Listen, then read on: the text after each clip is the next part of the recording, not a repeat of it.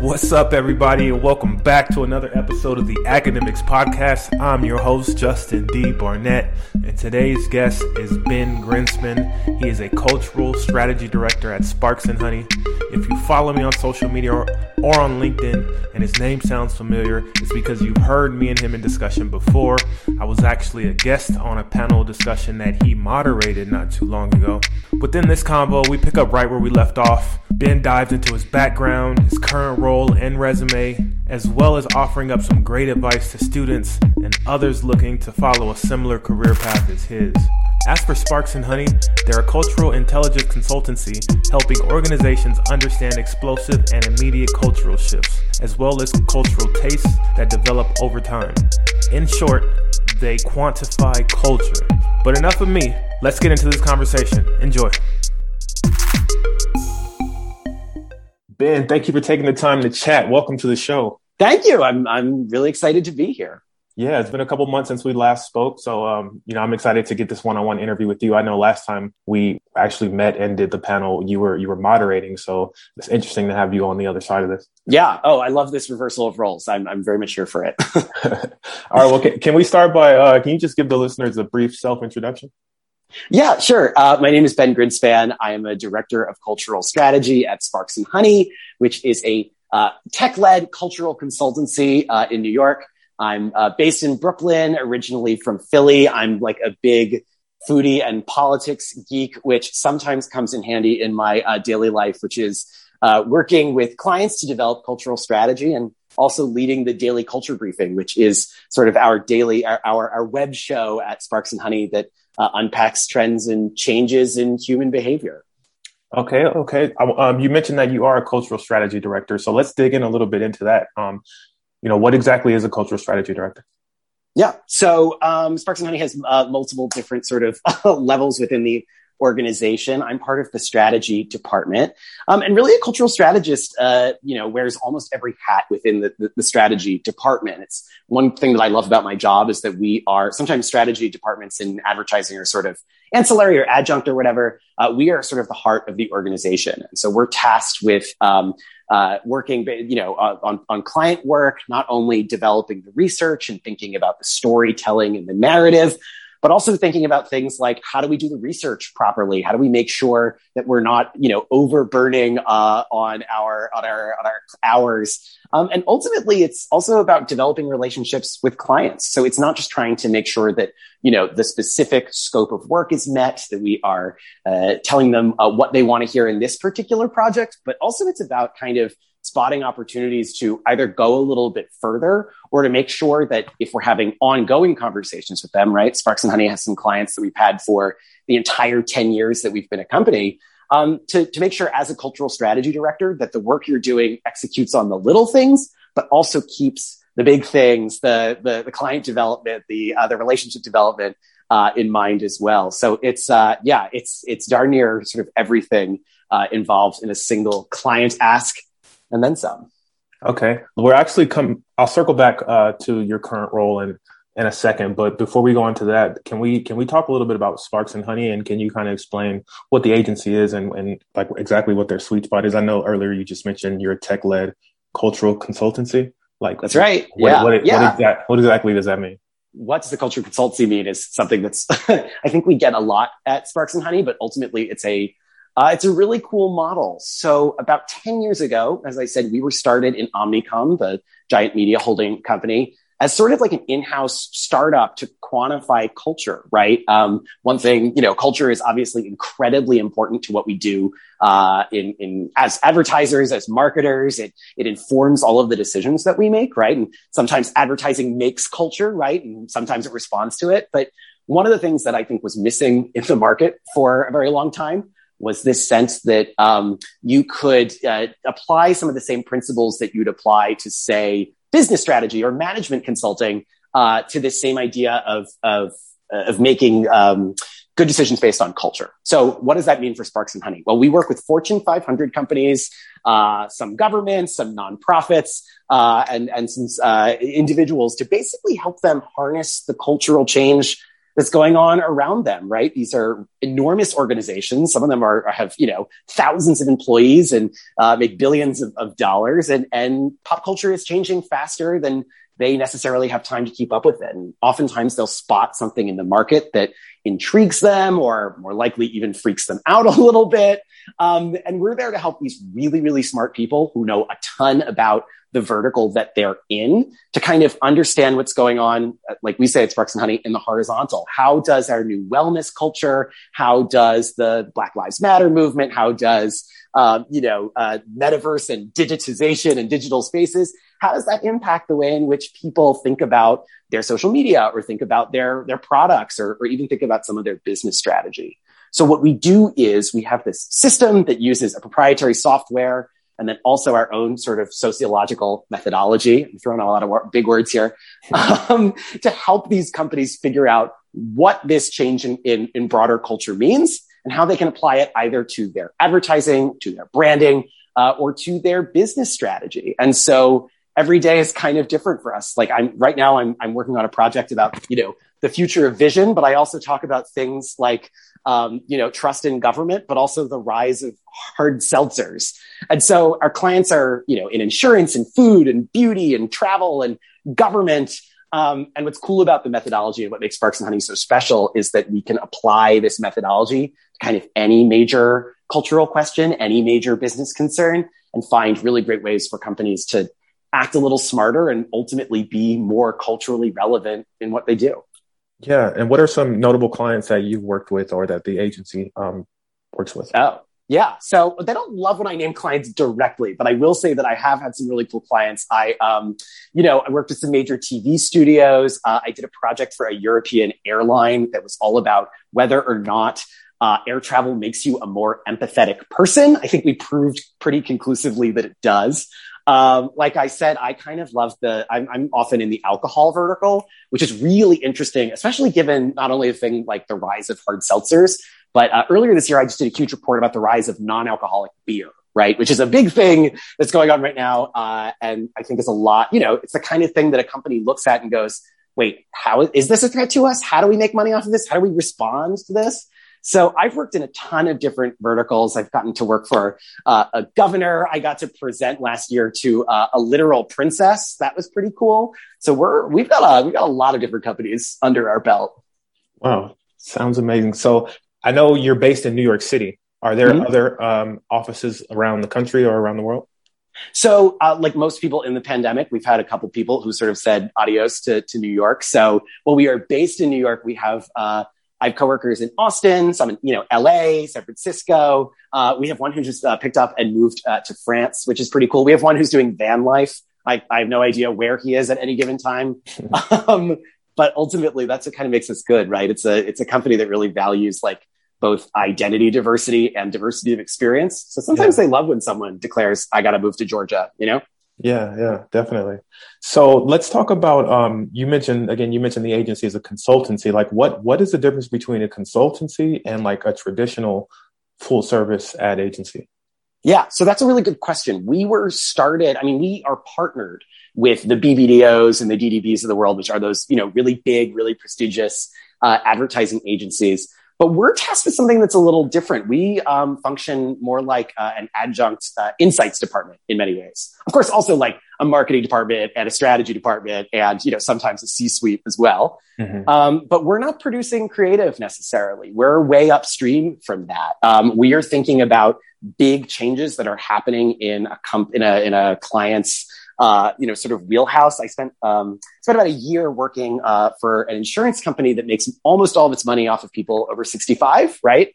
And so we spent a lot of time thinking about what does it mean to be 65 today? How is it different to be, to hit that Medicare age when you're a baby boomer who may have totally different concerns than their parents did, or even people 20 years older than them. So we start at the end there, and we often then feed those insights either directly to the client, who then gives it to their agency of record, or sometimes it's within the Omnicom network itself, and we'll work with those advertising partners. And, a year later, I see an advertisement from that insurance company, and I think, yeah, I can see the deck a little bit in that messaging right there. So we're way, way up at the top of the funnel when it comes to the production of advertising. Okay, got it. So prior to your current role as the cultural strategy director, I know you've kind of moved up in position throughout the year. So I want to kind of talk a little bit about that. I know you've held like numerous positions. So where did your career journey start? And can you kind of walk us through how you ended up exactly where you are? Yeah. So I started in digital marketing. I should preface all of this by saying I graduated in 2009 into like the Great Recession. So I totally understand where young people are, especially people who graduated, in 2020 and 2021. I totally get it. I happened to do digital marketing. I was hired to be an assistant at this really well-respected landscape architecture firm in Philadelphia. I love architecture. I love design. And they sort of, after 2 weeks, were like, hey, you're a millennial. Can you write? Can you run our social media? So I started in that and, helped run their blog and their social media. And I would pay attention to the analytics. And it was cool because it was such a cool subject. And they worked with like, the Frank Gehry's of the world. They worked with like truly the most famous architects around. I eventually left after 2 years there. I went to go do digital marketing for a real estate company, which had this really unique value set. Real estate's a perfectly great industry, but it's sort of rare to see ones who really care deeply about things like the environment and, urban development. And so I helped work with them to basically get better at expressing what they care about and differentiating themselves via, their digital marketing and their email marketing and their social media presence. But eventually eventually I got kind of sick of writing blog posts. I'm not going to lie. Some people want to do that forever. That was not my thing. I recognized that there were some skills I needed to work on. And so I went to Columbia to go get my master's at the School of Professional Studies and get a master's in strategic communications. And it was only there that I, learned that you could just be a strategist, that was a real job that you could do.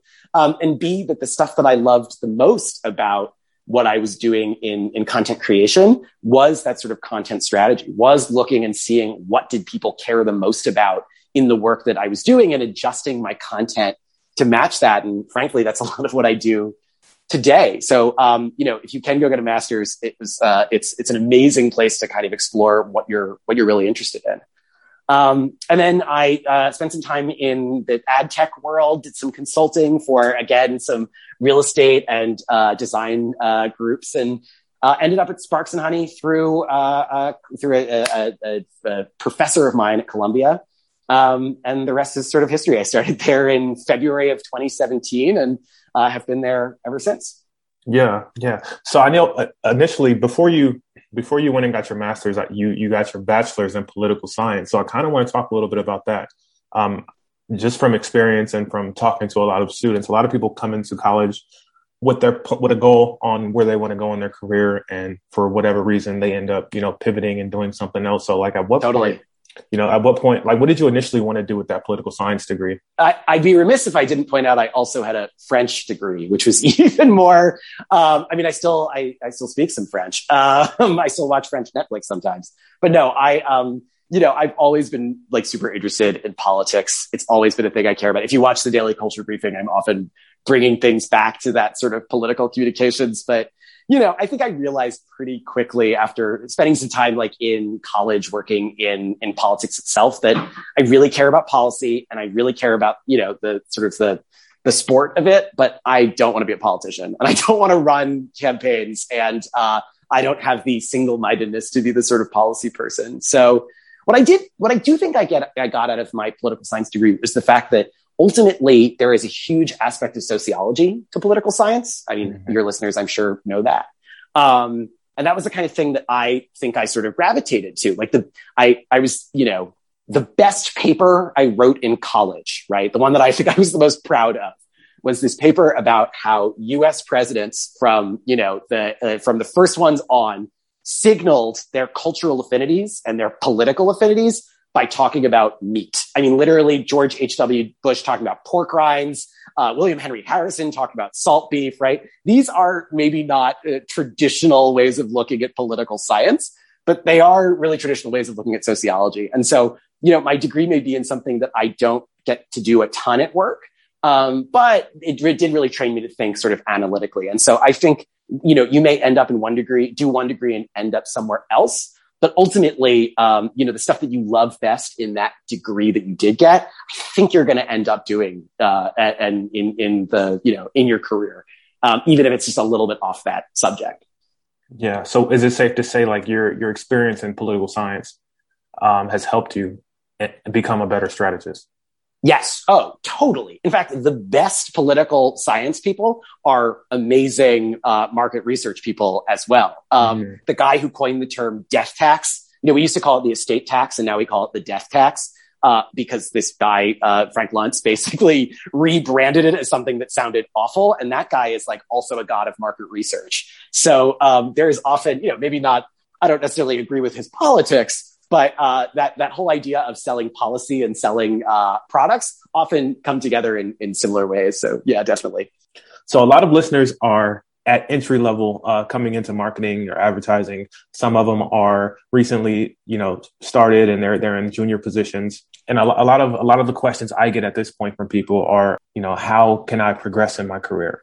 And so with you being in the position you are, I know you started, at lower levels within the company before moving up. So I kind of want to talk about that process. And, you went from a mid-level to a senior and then to a director, within a few years. So from your experience, what's the best way that a person can prepare for an annual review to kind of ensure a promotion?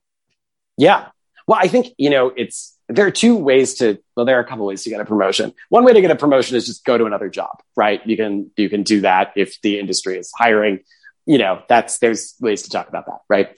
I do think though, that when you want a promotion within your own organization, right, that it kind of sucks to say this, but it really does have to be earned. Like you're going to be so much better off for making someone feel the need to promote you because of what you've done, rather than just the fact that you've sat there long enough and you've done exactly what they've told you to do. So I think, the advice I would give someone is figure out how you can earn that promotion, because you're going to be better off for that entire process.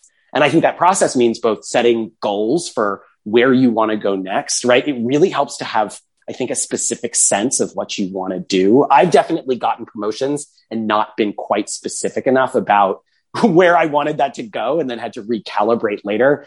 I would have been so much better off if I said, listen, I love X, Y, and Z, but I don't want to do W, So that sense of goals is really, really helpful. I think you got to say it in a way that makes you, that makes you sound likable, of course. But I think having that sense of goals about where you want to go in the future. And I also think for the reviews, certainly, because one thing that I think your listeners are going to come to find is that different companies do that process in different ways, right? But one thing that I think is really useful is to not just set a goal for the future and think about what you want to do in the future, but also spend some time thinking about where you've been, right? Figure out what you have been successful at, what you have really liked, and honestly, what you struggled with. Because if you're struggling with something, first of all, acknowledging that you are struggling with something, figuring out how to fix it, and then telling your boss very excitedly that you fixed the problem is all a boss ever wants to hear, right? You could do no harm by saying, I was screwing something up and I fixed it. That is the dream of every manager.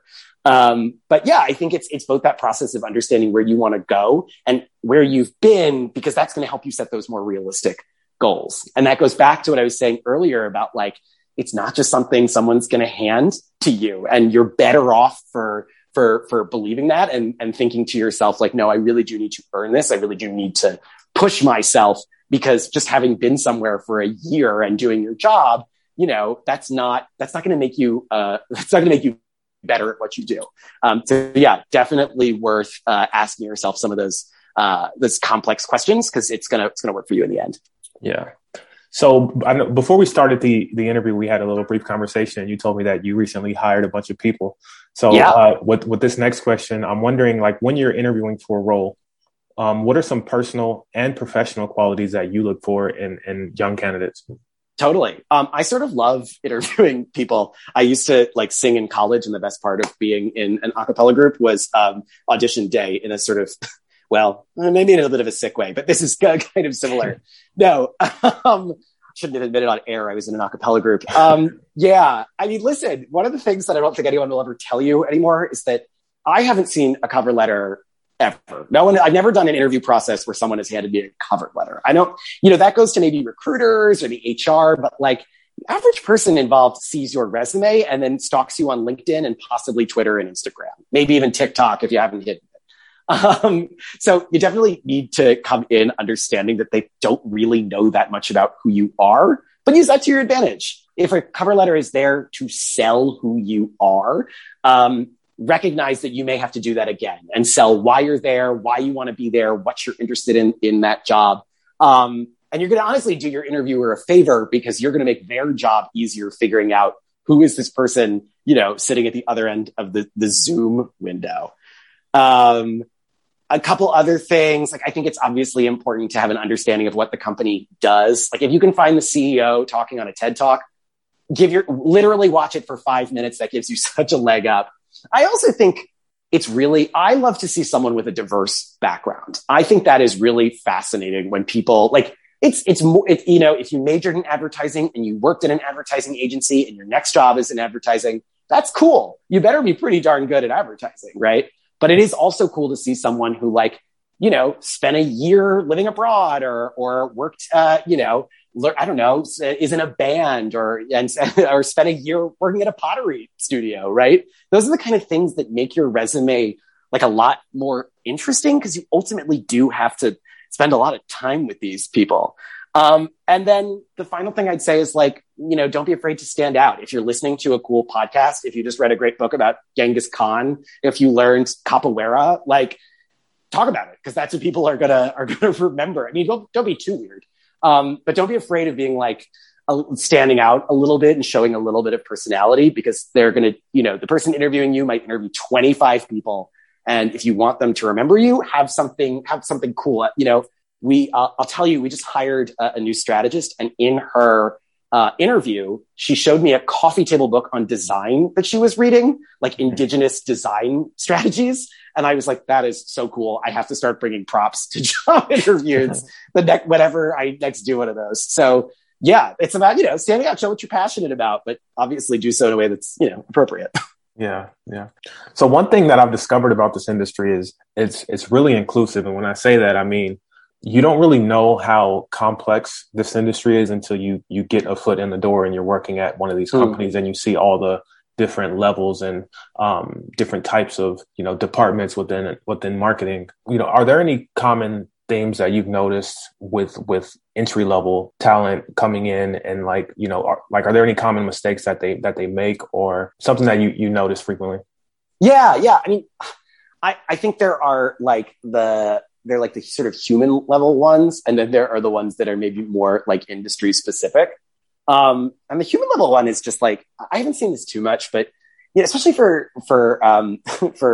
young talent, there's a mistake sometimes around entitlement. And I don't mean this, it's rare to come across it, but you got to remember that in the professional world, what rolls downhill, right? So sometimes you may end up having to do something that kind of frankly sucks, right? Because you're the lowest person on the totem pole. Now, there is a difference between doing something that makes you uncomfortable and doing something that's lame. And part of your journey, I think, as a human and a worker is recognizing what the difference is between if something makes you uncomfortable, to get the heck out, But I feel like that's sometimes a mistake where it's no, sometimes you're going to have to do the real grunt work if you're really low down, but find a way to make it valuable, right? And if you're in the right job, you won't even mind the grunt work that much. Sometimes I miss doing the grunt work, right? I think another issue that sometimes people have is assuming that there is a right amount of time to be in a position or be in a job. The idea that it's I have to do this year and then I'll do a year and then I'll do 2 years. And no, that is not necessarily right. Sometimes you are at a job for 6 months and you get everything you need out of that job and it's okay to go. Mm-hmm. You don't want to do that too much, but that's a classic mistake that I see sometimes where people, and less in advertising and more just in life. I've done this myself where I'm oh, I have to be there for a year. It's no, you don't have to be there for a year. There's no rule about this. I think in advertising, some of the most, it's funny because if you think about advertising itself, creative directors often start in weird different places, right? Sometimes they're copy people. Sometimes they're directors. Sometimes they're even project managers who just have a really great sense of this kind of stuff. Mm-hmm. And it's cool to watch people evolve. And so I think certainly in creative fields, but also if you're working in marketing, even if you're working in in something that's a little more straightforward or a little more analytical, like media sales, having a sense that you can move out of your particular role and into something else that might be related but different is actually good, right? It's you want to be careful how you do it, but I don't think you should just assume that because you started in client services means that you need to be in client services for the rest of your life, if project management is actually what looks a lot more fun to you, Mm-hmm. And you just need to, again, it comes down to that sort of sense of recognizing what your next step is, what you've been doing well, and giving yourself the chance to say I actually do want to try something new. Mm-hmm. Yeah. I mean, I totally can relate just from what my career has been thus far. I came in with that thing of I have to be there for a year. And it ended up, I ended up getting a promotion much less than what I had anticipated. Yeah. So that kind of threw me off, and it's kind of shaped my vision on my career and my planning on just not setting those type of goals, but just working and being open to the possibilities, Yeah. The only thing I'd say be careful of is I know someone who just hops between roles every 6 months, right? Uh-huh. And she gets a $15,000 raise every time she does that, mm-hmm. Which, moves to a nicer apartment once a year, right? But I don't know. I don't think you get that much out of doing that. So you got to be mindful about that timing too. That you can lean too much into it. Yeah, definitely. So what would you say is your favorite part of what you do? Yeah. Well, I'm very lucky in that I really like my job, which is cool. I don't, it's a good position to be in. The best part of my job is definitely our daily culture briefing, which is, I mentioned it in the beginning of our conversation. So that's our thrice weekly web show that airs at noon on our LinkedIn page, Tuesday, Wednesday, Thursday. Got to get the plug in there. And basically it's this sort of, it started as this tradition at Sparks and Honey as this joint work session. But they started talking about the news and they started inviting clients. And now it's really our means of thought leadership. So we come together to discuss either a vertical topic. So we talked, this week we talked about heat waves and climate adaptation. We'll talk about what's next for streaming services, what's going on in American street fashion. We'll also talk about coronavirus and trust in government. So we talk about a lot of different stuff. We'll do interviews with these fascinating people. I mean, really CEOs, astronauts, we're people who are just absolutely fascinating. We do partner work, especially in the DEI vertical. So diversity and equity inclusion, which is something we care really, really deeply about. But yeah, I lead that. It's my job to make sure that we are having stimulating conversations, that we are getting something out of it, that it's both our chance to show how, smart and savvy everybody in the organization is, but also to literally track culture as it changes and be smarter in talking about it, because so much of what we are paid to do is to come into companies and talk about things where we may not be experts, but where we are experts in making the connections between the subject and broader things happening in culture. So we were talking the other day about carbon sequestration. That's a big, crazy topic. That's the kind of thing you might talk about with an Exxon or a Chevron or whatever, right? But, we talked about how that relates to, say, eating more seafood, because oysters are great at carbon sequestration. Planting a garden, is that an opportunity for Lowe's or Home Depot to get more interesting marketing? Just as we are also talking about the futuristic, carbon sequestration capture plants that they're going to build in Oman in the Arabian desert. So I love that part of my job. It is a great chance to perform. As you may have guessed, I enjoy public speaking. I used to be a tour guide. It is super valuable for me. And it's also, I think, super valuable for the people who tune in. We have some super fans, but we'd love more people even to watch it, because it's just, it's so important to our culture and so important to kind of what we are tasked with doing, which is, I think, making ourselves and those around us and those in our orbit smarter and more, culturally relevant. Yeah. And I can co-sign that. It's, the daily culture briefing is definitely something that I feel like there's something in there for everyone. I would encourage you to listen and just, expand your knowledge on certain topics. Totally. Ben does a great job of moderating, and it's really dope. So on the reverse of that question, what would you say is the most challenging part of your job? Oh man. I think the most challenging part of our job is the kind of thing that goes across the entire, advertising and marketing industry, and really any professional services. My lawyer friends and my architect friends feel the exact same way. I love clients. They are so smart. They give us money. Some of them I have genuinely great friendships with, and I love getting on the phone with them. But ultimately, you're moving on someone else's time frame, That's why people often go in-house, because things get a little bit calmer when you do that. You just have to be really passionate about the subject. So it's not that it's tough. It's that, you are running to catch something against someone else's time frame. And that can be satisfying. It can be a great part of the job, but also it can be frustrating to cram all that in. We have a pretty good work culture about not working ourselves to death.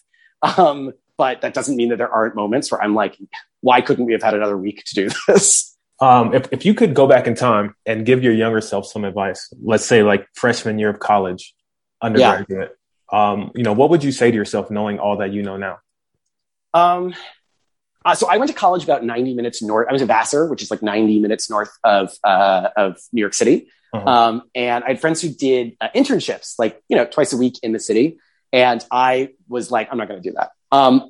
If I had to go back and tell myself now, I would tell myself, go do some of those. And not everyone is lucky enough to go to college near where, where there is a huge amount of advertising. But honestly, every major metro in the US has at least a couple cool firms who are doing things like branding or who are doing marketing, PR firms. And, you're not necessarily doing it for the money, although some of them do pay. And I think that's great. And they should all pay.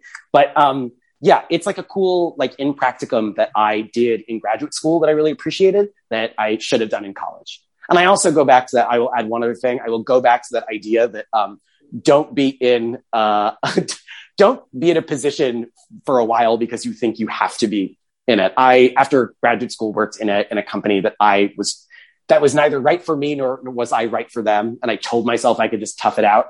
And it was just it wasn't good for anybody. So, don't be afraid to occasionally pull the ejector button, but once or twice, don't do it too much. And any advice for someone who's currently an entry level strategy person or striving to get trying to get into a strategy role? Any advice for someone who's looking to kind of have a similar career as yours? Dude, well, it's funny because I'm going to make a shameless plug here. Obviously, watch Daily Culture Briefing. You will learn how strategists think.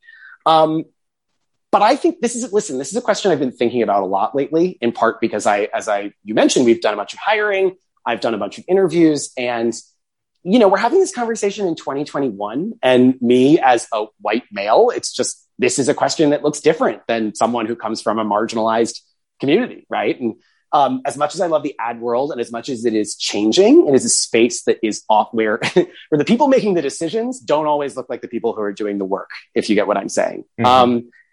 And so I think there is something that everybody can take away from that is universally applicable to everybody. And this is true in the ad world. This is true really in any company, that they're looking to hire you as an investment, right? You can show up and you can be totally qualified and you can be a nice person and you can be all appropriately dressed and all that stuff. But ultimately, a company is making an investment in you. That's what the salary is. That's the investment, right? And so you are there not only to prove that you are smart and cogent and maybe fun to hang out with, but also, and responsible, but also that the money they provide you will come back to them as a benefit. And I think coming in with that attitude can be really, really important, especially, and again, this is something I haven't experienced, but it is something that I see out in the world, especially in 2021, especially, and Justin, you know this because we had this whole conversation about industries trying to get better about being more representative. Being from, looking like no one else in the room, you need to see that as an asset, because it means that you come in with a level of perspective and a level of understanding and honestly, a level of training that you can do all the market research studies in the world, you won't necessarily come across. And so I think we have to be real about the fact that people are going to face different paths in their entry into the ad world based on their biography and their biology and our imagined cultural biologies as well. Mm-hmm.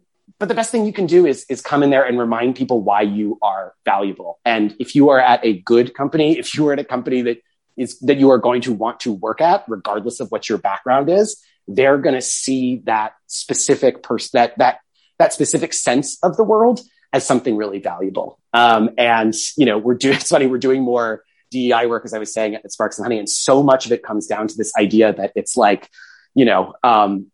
perspective is everything in a diversifying world. If you look at the census data, you will see that things that might have been a liability in the past really in a better world should be seen as, and I think increasingly are seen as a benefit and a bonus. And so figure out what your asset is. It doesn't matter your background. Figure out what makes you that investment, and you'll do well. So good. So good. I'm taking notes myself. I love that. That was a little pep talk to everybody. And also, let's be real, a pep talk to people like me too, who sometimes need to be smacked upside the head and be like, don't be an idiot. Don't just hire someone because they remind you of yourself at their age. Like, hire someone because they are awesome, not because they fit some mold that you think you have to hire for.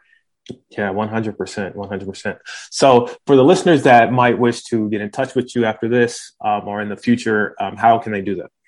Yeah. So a couple of ways. You can hit me up on LinkedIn. I swear I'll message back. I love to talk to people.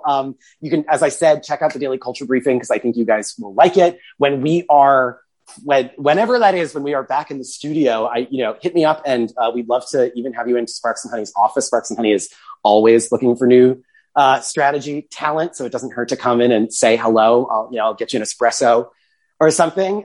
So yeah, I would love to be in touch with people. And by the way, that's an invitation to you too, Justin. Next time you're on the East Coast, you're welcome to come hang out with us too. I feel like I owe you. But yeah, feel free to reach out. And thanks again for taking the time to talk to me today. I really appreciate it.